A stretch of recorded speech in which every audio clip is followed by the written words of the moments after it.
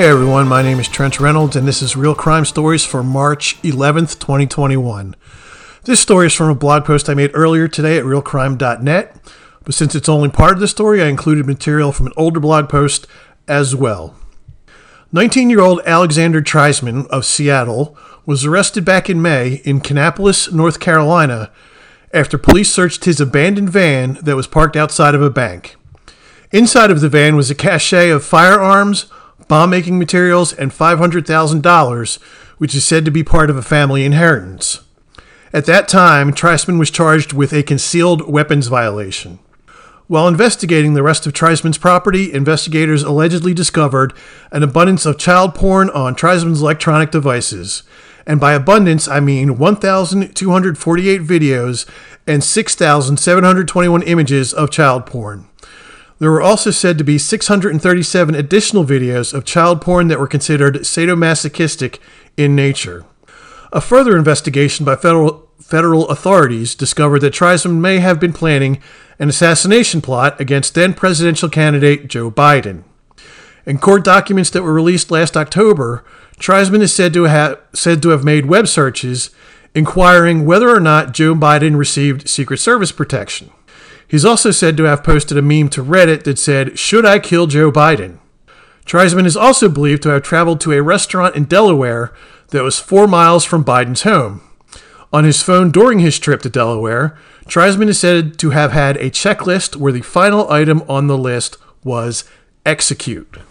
As if attempting to assassinate a presidential candidate and having a stockpile of child porn weren't enough, Treisman is reportedly a Columbiner. These are people who sympathize with the cowardly killers of Columbine and who many hope to emulate as well.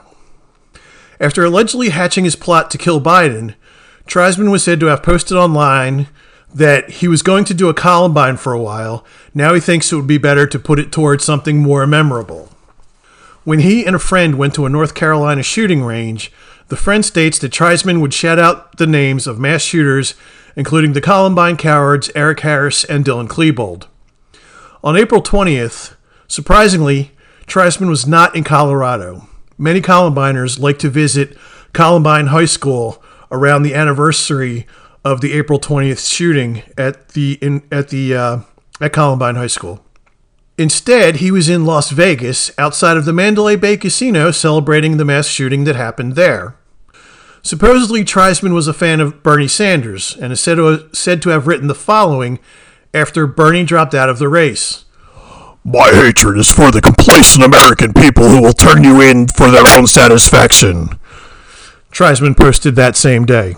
"But aside from former goals, my eyes are on the future. If anything, I have to save Bernie while I can." I thought the political right would try to use this to their advantage, as they have done in the past, to show that even liberals are capable of mass shootings.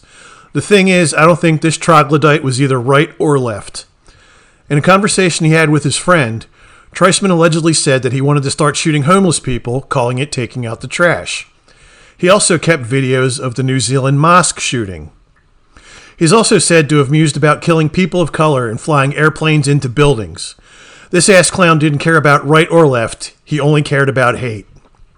Which is kind of ironic because Treisman's father, Eric Treisman, was a prominent Jewish attorney and activist who fought for the rights of Tibetans and Native Americans. Eric Treisman was called the Oscar Schindler for Tibetans after arranging a meeting between former President George H.W. Bush and the Dalai Lama in 1996, which led to Tibetan refugees being allowed into the United States. However, Eric Treisman died when his son was only 9 years old. Alexander Treisman's mother believes that his son is a high-functioning autistic. She also allegedly told him to skip bail when he was first arrested last May in North Carolina. This gives me serious Sandy Hook vibes. While this is all conjecture on my part, it sounds like Treisman had an unhealthy obsession with guns, mass shootings, and the like. While I'm far from an expert, people on the autistic spectrum have been known to have hobbies that border on obsession. While in most instances, this can be relatively harmless, if not given the proper direction, these hobbies can be deadly. Nancy Lanza allowed Adam Lanza to have such dangerous hobbies, and she paid for it with her own life. Treisman's mother should probably thank God that her own spawn hasn't killed her already. But please don't take this the wrong way. I'm not one of these people who think that being on the autistic spectrum makes someone automatically a killer waiting to happen. You'd be surprised how often that this is used as a murder defense. Last week, Treisman pleaded guilty to charges that could see him go to federal prison for over a decade, and none of them have to do with President Biden. Since his arrest, Treisman hasn't even been charged with threats against Joe Biden. Yet. Instead, Treisman pleaded guilty to 3 federal child pornography charges for the thousands of child porn images he was in possession of. If charges were to be filed for threatening then presidential candidate Joe Biden, Treisman would only be looking at a sentence of approximately 5 years.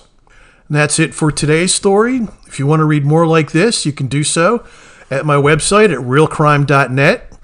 If you want to listen to more episodes of Real Crime Stories, you can go to anchor.fm/realcrimestories, or you can go to realcrime.net and click on podcast. This podcast is available on Spotify, Google Podcasts, and Apple Podcasts, among other services. If you want to get in touch with me, or if you want to give me any kind of feedback, you can do so at realcrime.net/contact. Or you can do a voicemail on the anchor.fm page, which could be played on the show.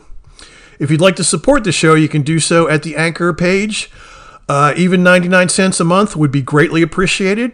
We also have some merch, which you can find a link for in the show notes.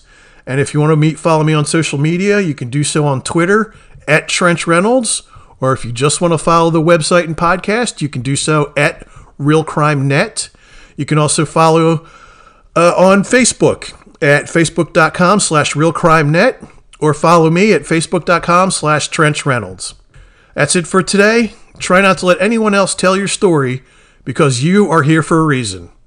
I've been Trench Reynolds, and this has been Real Crime Stories.